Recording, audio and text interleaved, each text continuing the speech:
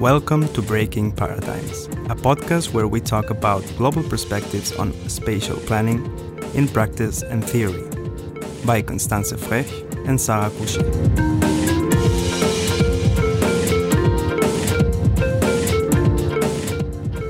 Today, we invited experts to share their experiences on the data gap from the grassroots level to the researcher's perspective. This episode, we want to create awareness about different types of data gaps and the role existing and missing data plays in spatial planning. Please introduce yourself and give us a short insight into how you work with data. My name is Santiago Sanchez Guzman. I'm an architect and infrastructure planner from Colombia. I did a master in infrastructure planning in Stuttgart, and I'm writing my dissertation at the Vienna University of Technology with the supervision of Professor Rudolf Giffinger. I have been working professionally in infrastructure planning and design in Colombia and in Austria. I'm living in Austria the last 12 years of my life. I use data in different forms. Professionally, as architect, I use data to inform design, let's say to respond to the characteristics of place. So in the process of design, I basically usually try to be in contact with the place, with the communities, or with the user, and to get informed of the necessities and requirements, and basically how the information can lead me to a better design. In my research, I'm using data in another form. I'm using a methodology to acquire data from informal settlements in Latin America, specifically in Medellin and Bogota.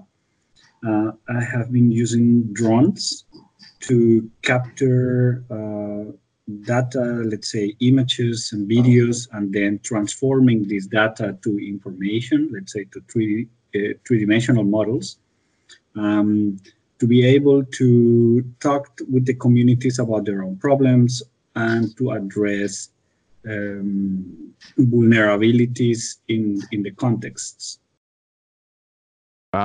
Prince Andrea Defio, an entrepreneur and a creative director. I am trained as a food process engineer, but currently I'm working as the creative director and president of Enter Africa Ghana, which is a creative organization that is positioned as the gateway to African creators. So what we do is trying to build a gaming ecosystem across 15 African countries and also the whole of Africa as well. Our game, initially, when we were creating the game, the idea was to reimagine city futures. And this actually heavily ties with mega cities in Africa. We ask ourselves the question that what would the city of our future look like? And we got to address, or examine the various problems that we faced, and come up with the main problem and develop a game around it. Like Lagos, which is a mega city in Africa, they developed a game around traffic. With some other countries, it was about architecture.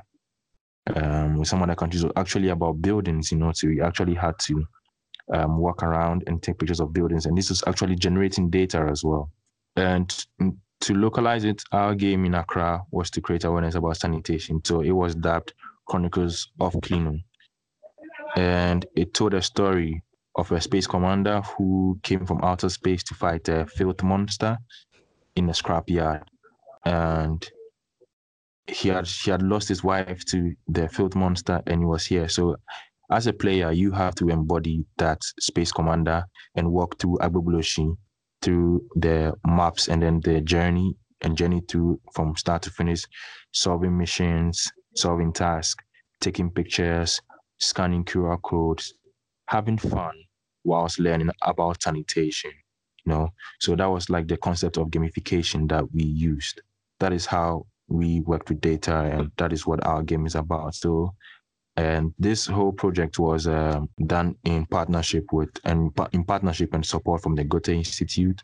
So it is available. If you go to www.enterafrica.org, you can get to learn more about our organization and what we are doing across Africa, the amazing things that we're doing across Africa in terms of games, creating a gaming ecosystem, and also gamification as well.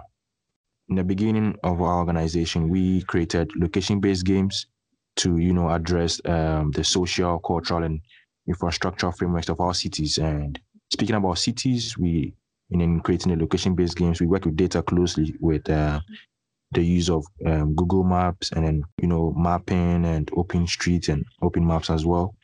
From the perspective of Accra, we wanted to create awareness about sanitation in Abubulushi, which is like the largest scrapyard in West Africa. And in getting to know about the place to develop, concrete missions for the game, we had to know and use which data was available. And in doing so, that is how we got to know about it. So more of the data was environmental data and also maybe population data as well. So yeah, the caveat here is that most of the data were free and available online, but to get concrete data, we also had to go there ourselves to conduct maybe key informant interviews, like with some of the scrap dealers on site. We had to talk to them to see and be immersed in the environment to get their own perspectives and to, get concrete figures as well, like maybe, for instance, like how many tons of copper they burn and stuff like that. This data is not something that was easily accessible online.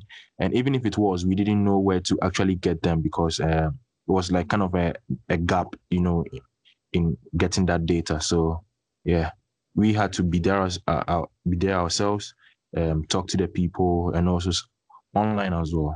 So it's like a two-way thing. We wanted to be accurate as possible and not to, carry wrong information, because in creating awareness, people need to know the true situation of what is at hand. Otherwise, you'll be relaying wrong information.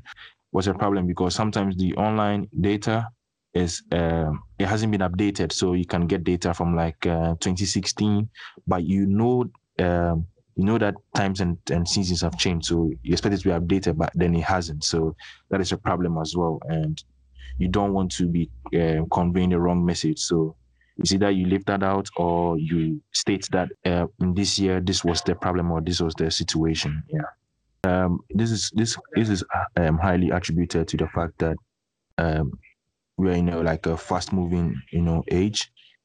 Things are changing very rapidly. Like for instance, in Abubulushi, it is home to like 40,000 immigrants from the north, and this kind of changes like every now and then. So 2 years or 3 years later, when we are creating a game, I realized that the numbers had increased, but then I didn't have like the actual numbers as to say that this is different from what I was seeing, 3 years ago. So it's highly attributed to like maybe the people who are there and also how things are fast and rapidly changing. Well, my name is Kea Nicholas Anthony, mostly known as Kea Nemesis. I'm an artist, musician, and lately I've been developing and designing games. I only started designing games like last year because I was part of a workshop with the Goethe Institute, Enter Africa. Slowly we got oriented, and I already had ideas outside the game developing on how to have an impact on society. What I've been working with so far with data. Well, I come from a third world country, which is Uganda. We had to go out to different locations to inform to inform the mechanics we were building for the game. We had to deal with things like, for example, we went to universities or we went to like hospitals, and we worked with, like, for example, how data is input. Let's say childbirth, for example. The difference between a demograph where you have children that have access to these average hospitals, whereby by the time the child leaves the hospital, the information is within the system, which will best inform the decision on what ailments they had or what treatments they could get. It's quite different in most areas whereby this data isn't there at all. So these children are born and they're almost non-existent. So yeah, we faced a huge problem as far as amassing data to inform our decision based on that, because the data we had only informed a certain group of people who could afford for their data to be put there. The other things was we wanted for the games to actually have an impact on the society, as far as, framing how people thought about their environment, about the opportunities they had, and how best to leap forward from what position you're in, to recruit brilliant minds that didn't know that they were brilliant, just to give them the tools to, think about it at least. But even that was hard because, there's nothing to work with. If you want to target street children, if they are the ones you want to help, or they are the ones you want to include in the program, you don't have an actual number to deal with. So, without the actual data to inform the decision or the plan that you think you have, it's extremely difficult. It makes planning almost impossible. My name is Donnelly Bowen. I'm a professor emerita of political science and Middle East studies at Brigham Young University.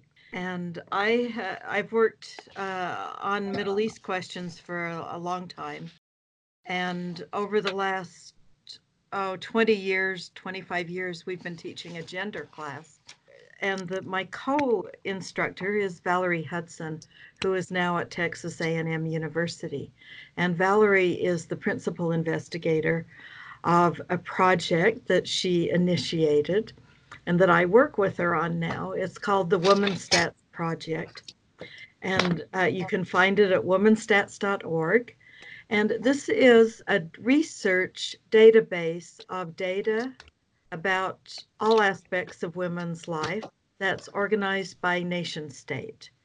And our basic purpose is to prove the fact that the status of women is linked to the fate of nations. We have a huge project that we've been working on for over 8 years, and the book will be coming out in a couple of months, where we're able to demonstrate literally that the way women are treated, particularly within the family, has an enormous impact on the welfare and the well-being of not just women in these states, but on the states themselves. So we, with women's stats, it has introduced me to quantitative research. I've mostly done ethnographic and textual analysis. And so the Women's Stats Project utilizes both quantitative and qualitative research. And essentially, we have teams of researchers that scour all the published material. It's all open source. There is nothing secret or on the down low about anything that we use. So we scour materials worldwide for data on about 375 different variables. We've done so much research on this, but we put together everything that we've done, and we pulled together what we call a syndrome, which is a syndrome of female subordination. So, the question is, how do you prove that women are subordinated if you're not going to look at education or if you're not going to look at labor force participation? So what we use is, first of all, levels of violence against women, which are widespread everywhere in the world. There's no country that scores well on levels of violence against women.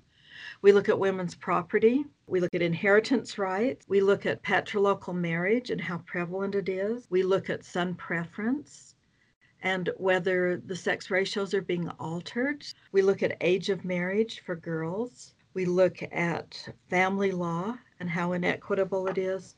We look at bride price and dowry.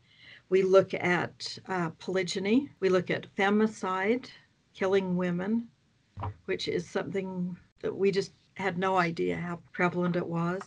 We look at cousin marriage, and we look at what happens in the case of rape. We also look at female genital cutting. And we put the scores, national scores on all of these together in what we call the syndrome. And then we have run the syndrome against literally hundreds of different variables.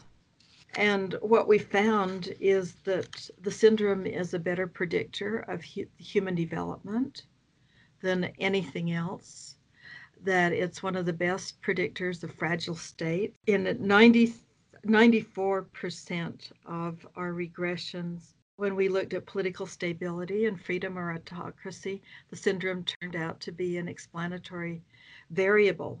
So the measure of women's household disempowerment was the most important.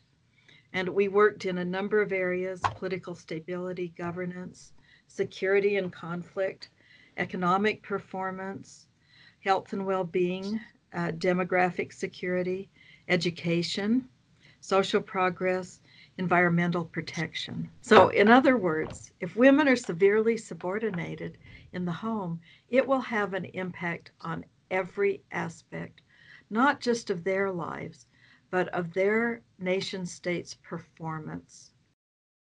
What kind of data is lacking in spatial planning? What data would good spatial planning need more of? We are living in times of digital transformation. Let's say technology is part of our everyday life since the last 20 years, especially. Although there are different literature or authors that have mentioned the importance of technology in our life since many years, digitalization is really integrated to our everyday life. There are different companies, there are different people that can track our movement, that are aware of our digital footprint. And the question is, how can we access to this information? So in my dissertation, in my research, I point out about this inequality to access to data. So I will say for planning is important to enable processes of access to information and access to data.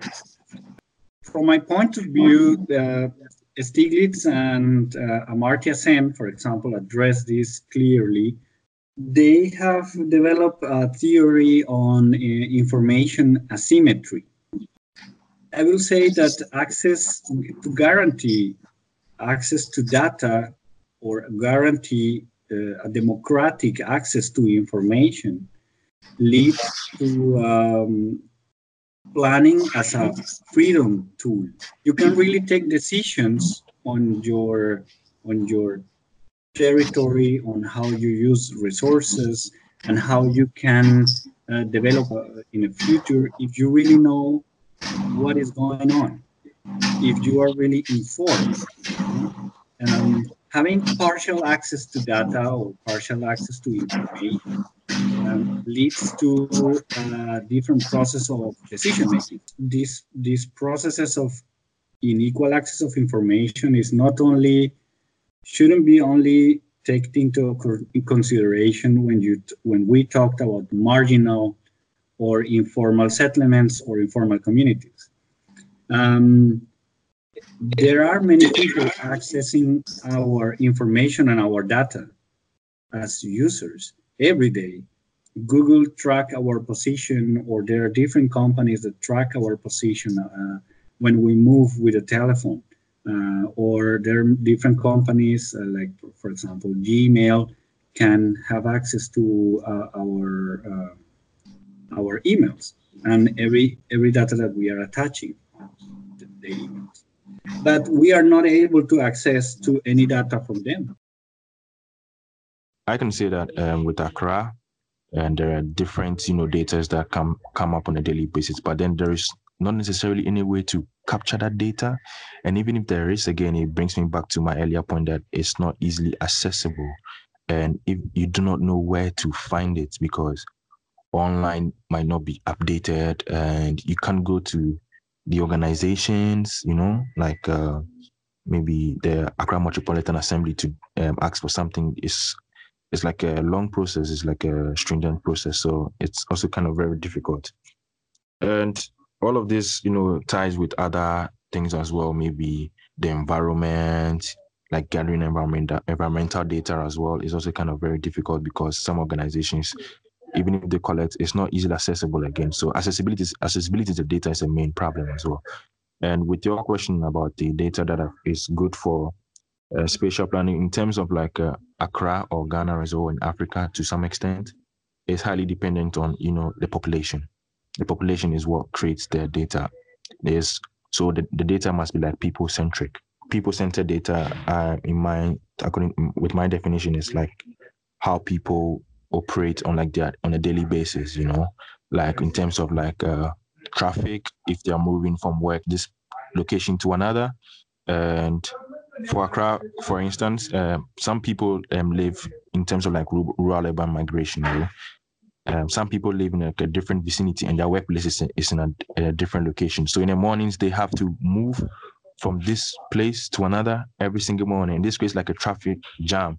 And this can be some sort of a data that can inform a government as to how to construct their roads, So that is the kind of people-centric data that I'm speaking about. It's like data that is created by the people. So whenever you are planning something, it is with the people in mind and with the people at heart. Case in point, there is this road in Medina. It was a very popular city in Accra. There was a lot of accidents because there was not a footbridge over the road. And it was out of that accident that, informed the people that there is a need for a footbridge. But then I believe that if they knew like the number of people that, or within the location, like if they knew the schools that were there, so they can know the kind of students, the number of students that are going there on a daily basis. If they knew the traffic, you had like traffic data as to the number of cars that passed there, it could have informed them to, create that footbridge rather than having maybe like a calamity to inform them, or rather than making a reactive, decision. It could have been proactive if you had the data, Sometimes the thing that we mistake about data is that data can either be useful or useless based on the value that you place on it. The world is fast moving, as I always say, and you need to be ahead of yourself. And data is like gold of this current age that we find ourselves. I mean, it's called the information age for some reason. So if it's data that it's informing you, then you should gather as much data as possible and you should place like a good value on them. Yeah. So with terms of spatial planning, in Ghana, in Accra, there are many organizations that when I was conducting the research to actually get concrete data and to see how best we are using it, it took a while, but I realized that this has to do a little bit with where to find the data. So it actually depends on what you are looking for. And because I knew what I was looking for, I was able to get to the website and I found out that there were some interesting developments that were being made. Like, for instance, our Accra Metropolitan Assembly in conjunction with other institutions such as the Ministry of Inner Cities Development and Zongos, and also the National Disaster Management, which there's flooding like this, and they provide, relief funds and evacuation support to the people who are affected. They have some really nice and innovative systems put in place that is capturing data about Abogloshi, for instance, and then the other basin. They're capturing data about the amenities that is available, like the hospitals, the roads, the environment as well. And this is some of the work that I feel like it's important and more should be done in Ghana. And it's in conjunction with other international organizations, which is helping to make this data concrete as possible. And this data is actually user generated. So they have like open map streets where the public can contribute, take pictures, fill forms and surveys. And this is something that I feel like is very, very important to having concrete data and having value out of that. Spatial planning here is non-existent. Like, the best way to come up with that kind of data, first of all, would be to recruit people on merit, people who wouldn't easily be corrupted by some tycoon. But that's hard. That's a very hard thing because our entire society is built on corruption. The other one could be the policies that the government makes as far as trying to collect data from communities that are hard to reach. But it is not in their best interest to do this, again, because You're looking at a type of politics, which is a divide and rule model, where you know that it is not in their best interest to collect that data first of all, and then share it with the rest. So whilst I hear you about spatial planning, it's almost incompatible with where I'm coming from, because that's how it looks like here. The other would be the schools, because schools are in the best position still to acquire this data, as far as how many students they have in their community, how many people there are in the community, how many children are actually there in the community, and how many are going to school. So the schools have a unique position to also say how hard is it for children to get to school from where they're coming from. So they can even look at like the transport routes.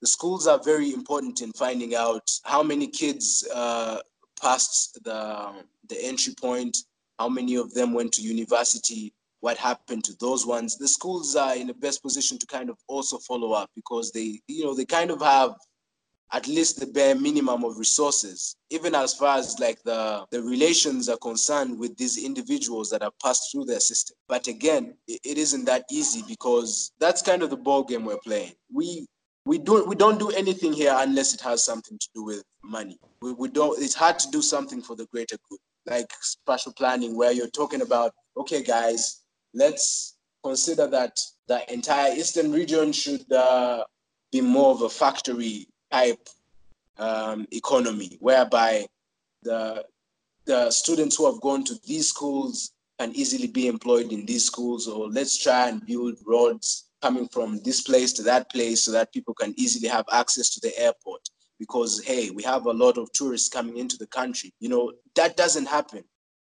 Well, we suffer a great deal from the lack of availability of good data. And part of the problem is the disaggregation of data. That's a big problem. It's gotten a lot better in the last 30 years. There's a wonderful new book out by Caroline Perez called Invisible Women. It's on data bias. She calls it Data Bias in a World Designed for Men. And she brings up the question in Sweden of whether they had disaggregated the area that they were looking at was snow removal. Now, one would think that snow removal is totally gender neutral. And she says it turns out not to be, because the communities prioritize their snow removal in terms of, first, the road, secondly, the pedestrian sidewalks and pathways, and third, bicycle paths.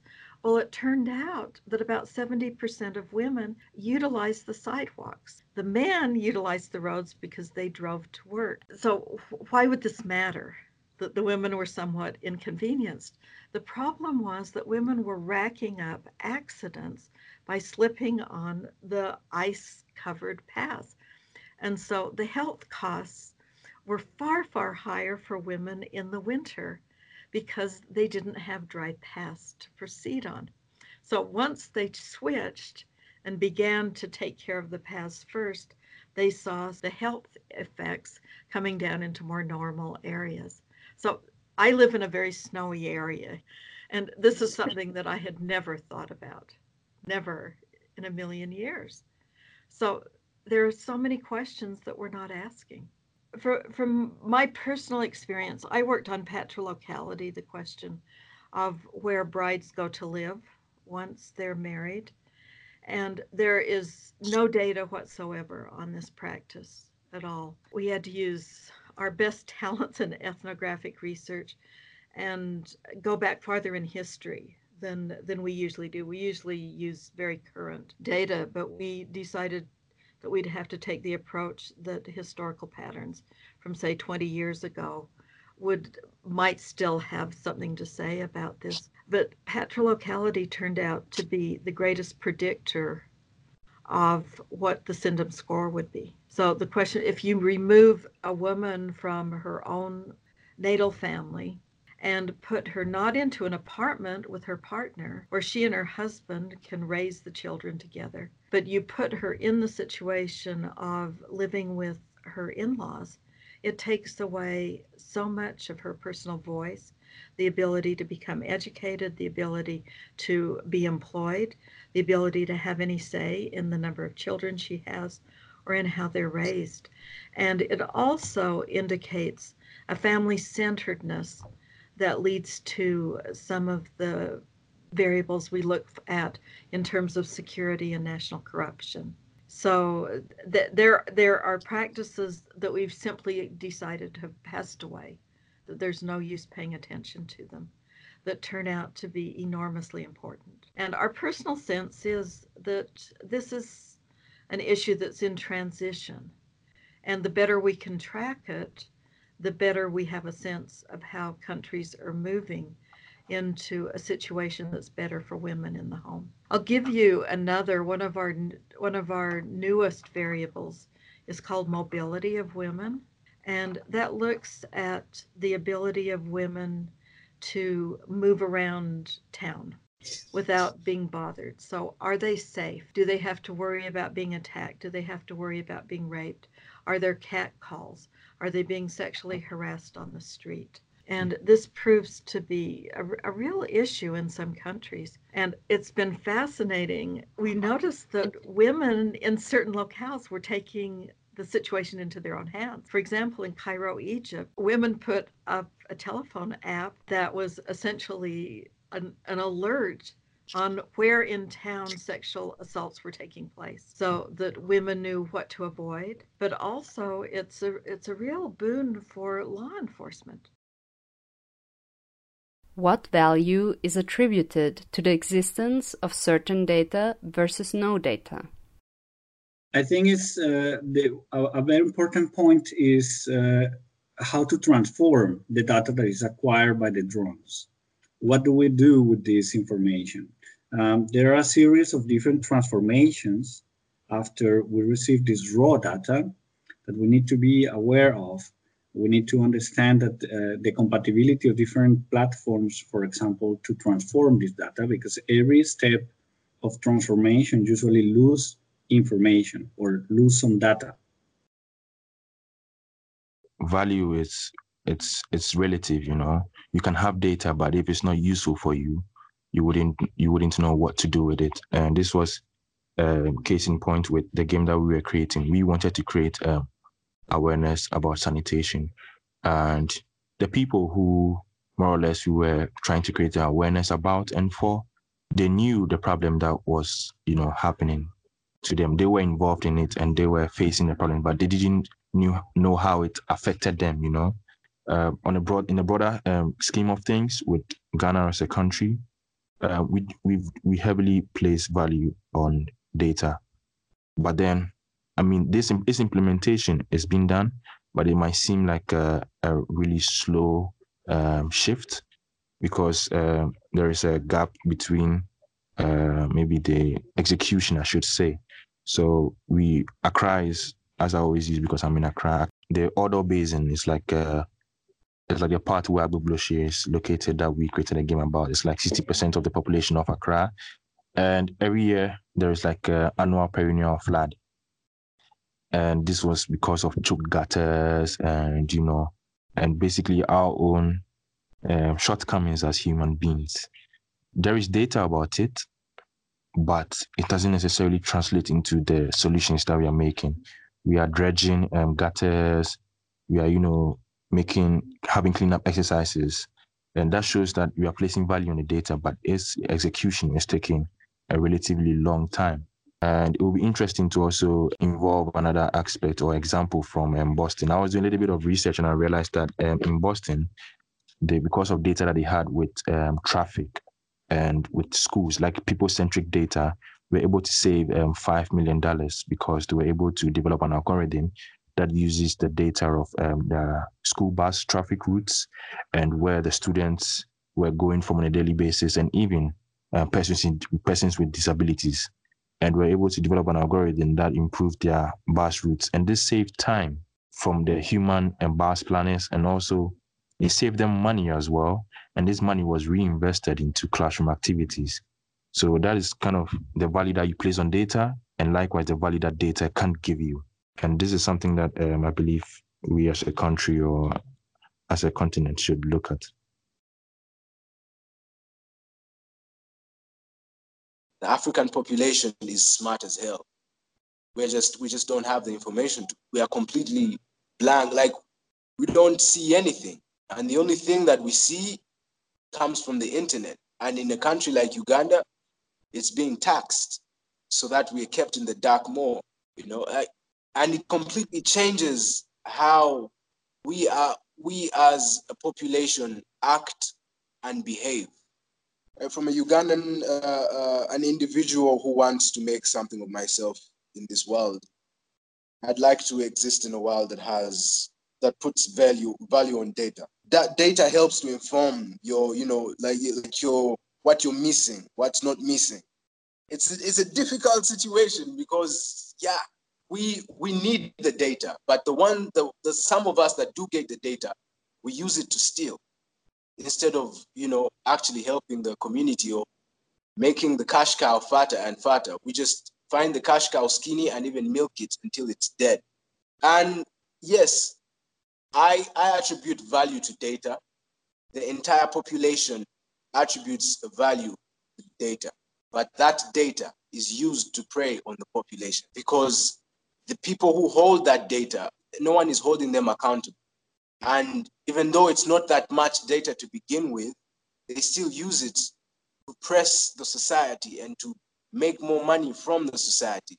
I mean, if I had to put myself in their shoes, I guess it would be a difficult position because I think there's more to it than just the leaders. I think the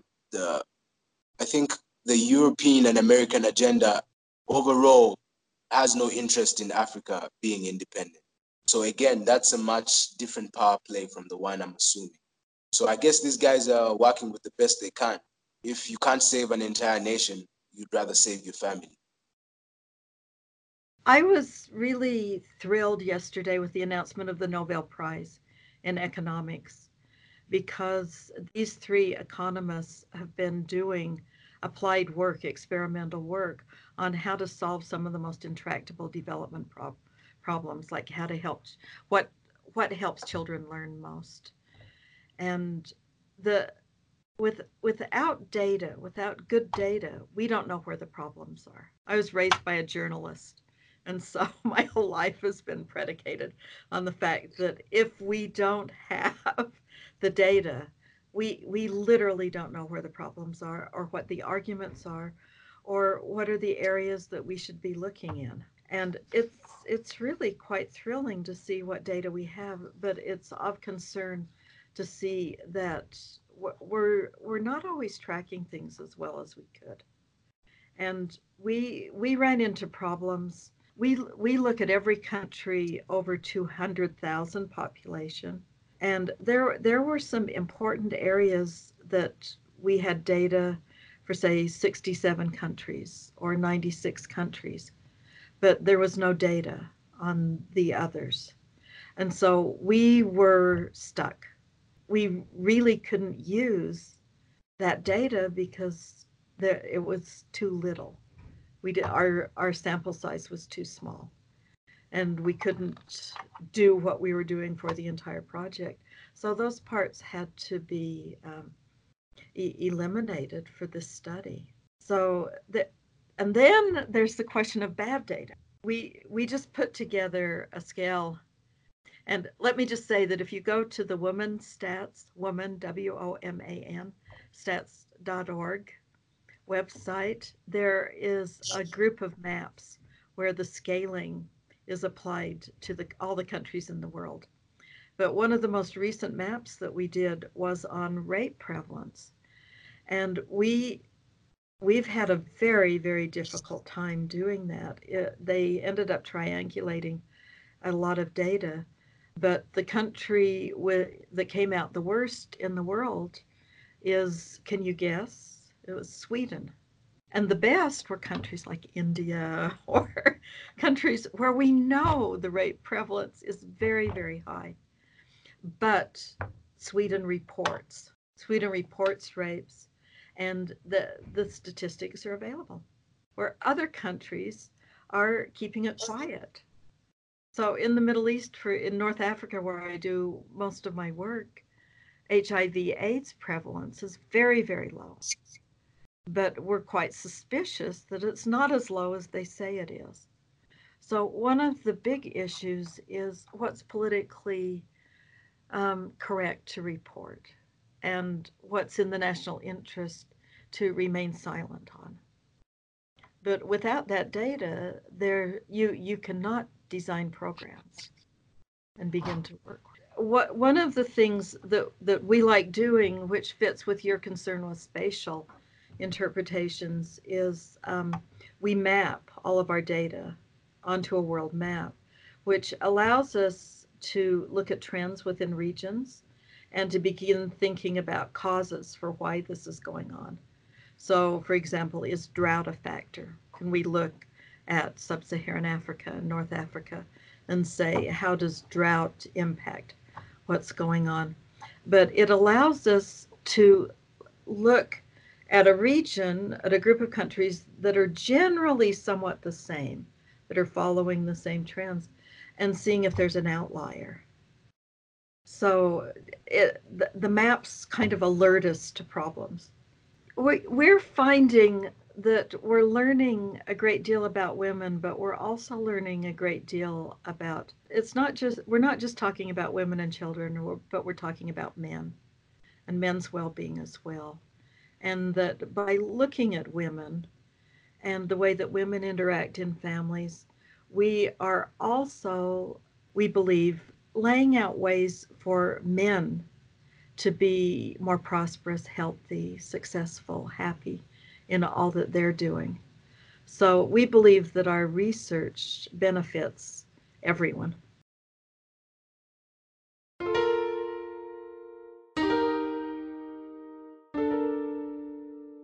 Through our interviews and research process, we identified 3 different types of data gaps in spatial planning. Firstly, data that is not collected in certain areas. Think of plot boundaries, demographic data, or economic revenue. This is not available everywhere in the world.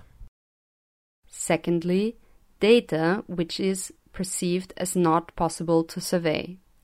This applies to intangible data, like the happiness of a population or feeling of security. This type of data gap is especially interesting since new methods of collecting data, different indicators, etc. could potentially lead the way to closing this gap. However, it is also heavily linked to the importance we give data collection. If the community gives precedence to a certain type of data, we find a way to collect it. And our preconditions of collecting data have an influence as well. This applies especially to the fields of gender, informality, and other marginalized groups. Thirdly, data which exists or is collected but isn't accessible. An example of this type of data in spatial planning is transportation data through Google Maps, accommodation data through Airbnb or other private companies that collect data but don't share this information publicly. What are your experiences in regards to the data gap? Are there more types of data gaps? What value do you attribute to the existence of certain data versus no data? Let us know in the comments below. This was Breaking Paradigms by Constanze Frech and Sarah Couchet. Be part of the conversation. If you like what we do, consider supporting us and join our Patreon community. Special thanks to our supporters Thomas Fischer. Connect with us on Facebook, YouTube, and at breakingparadigms.org. Content and editing by Constanze Frech and Sarah Couchet. Sound design by Didac Barroso and Florian Frech.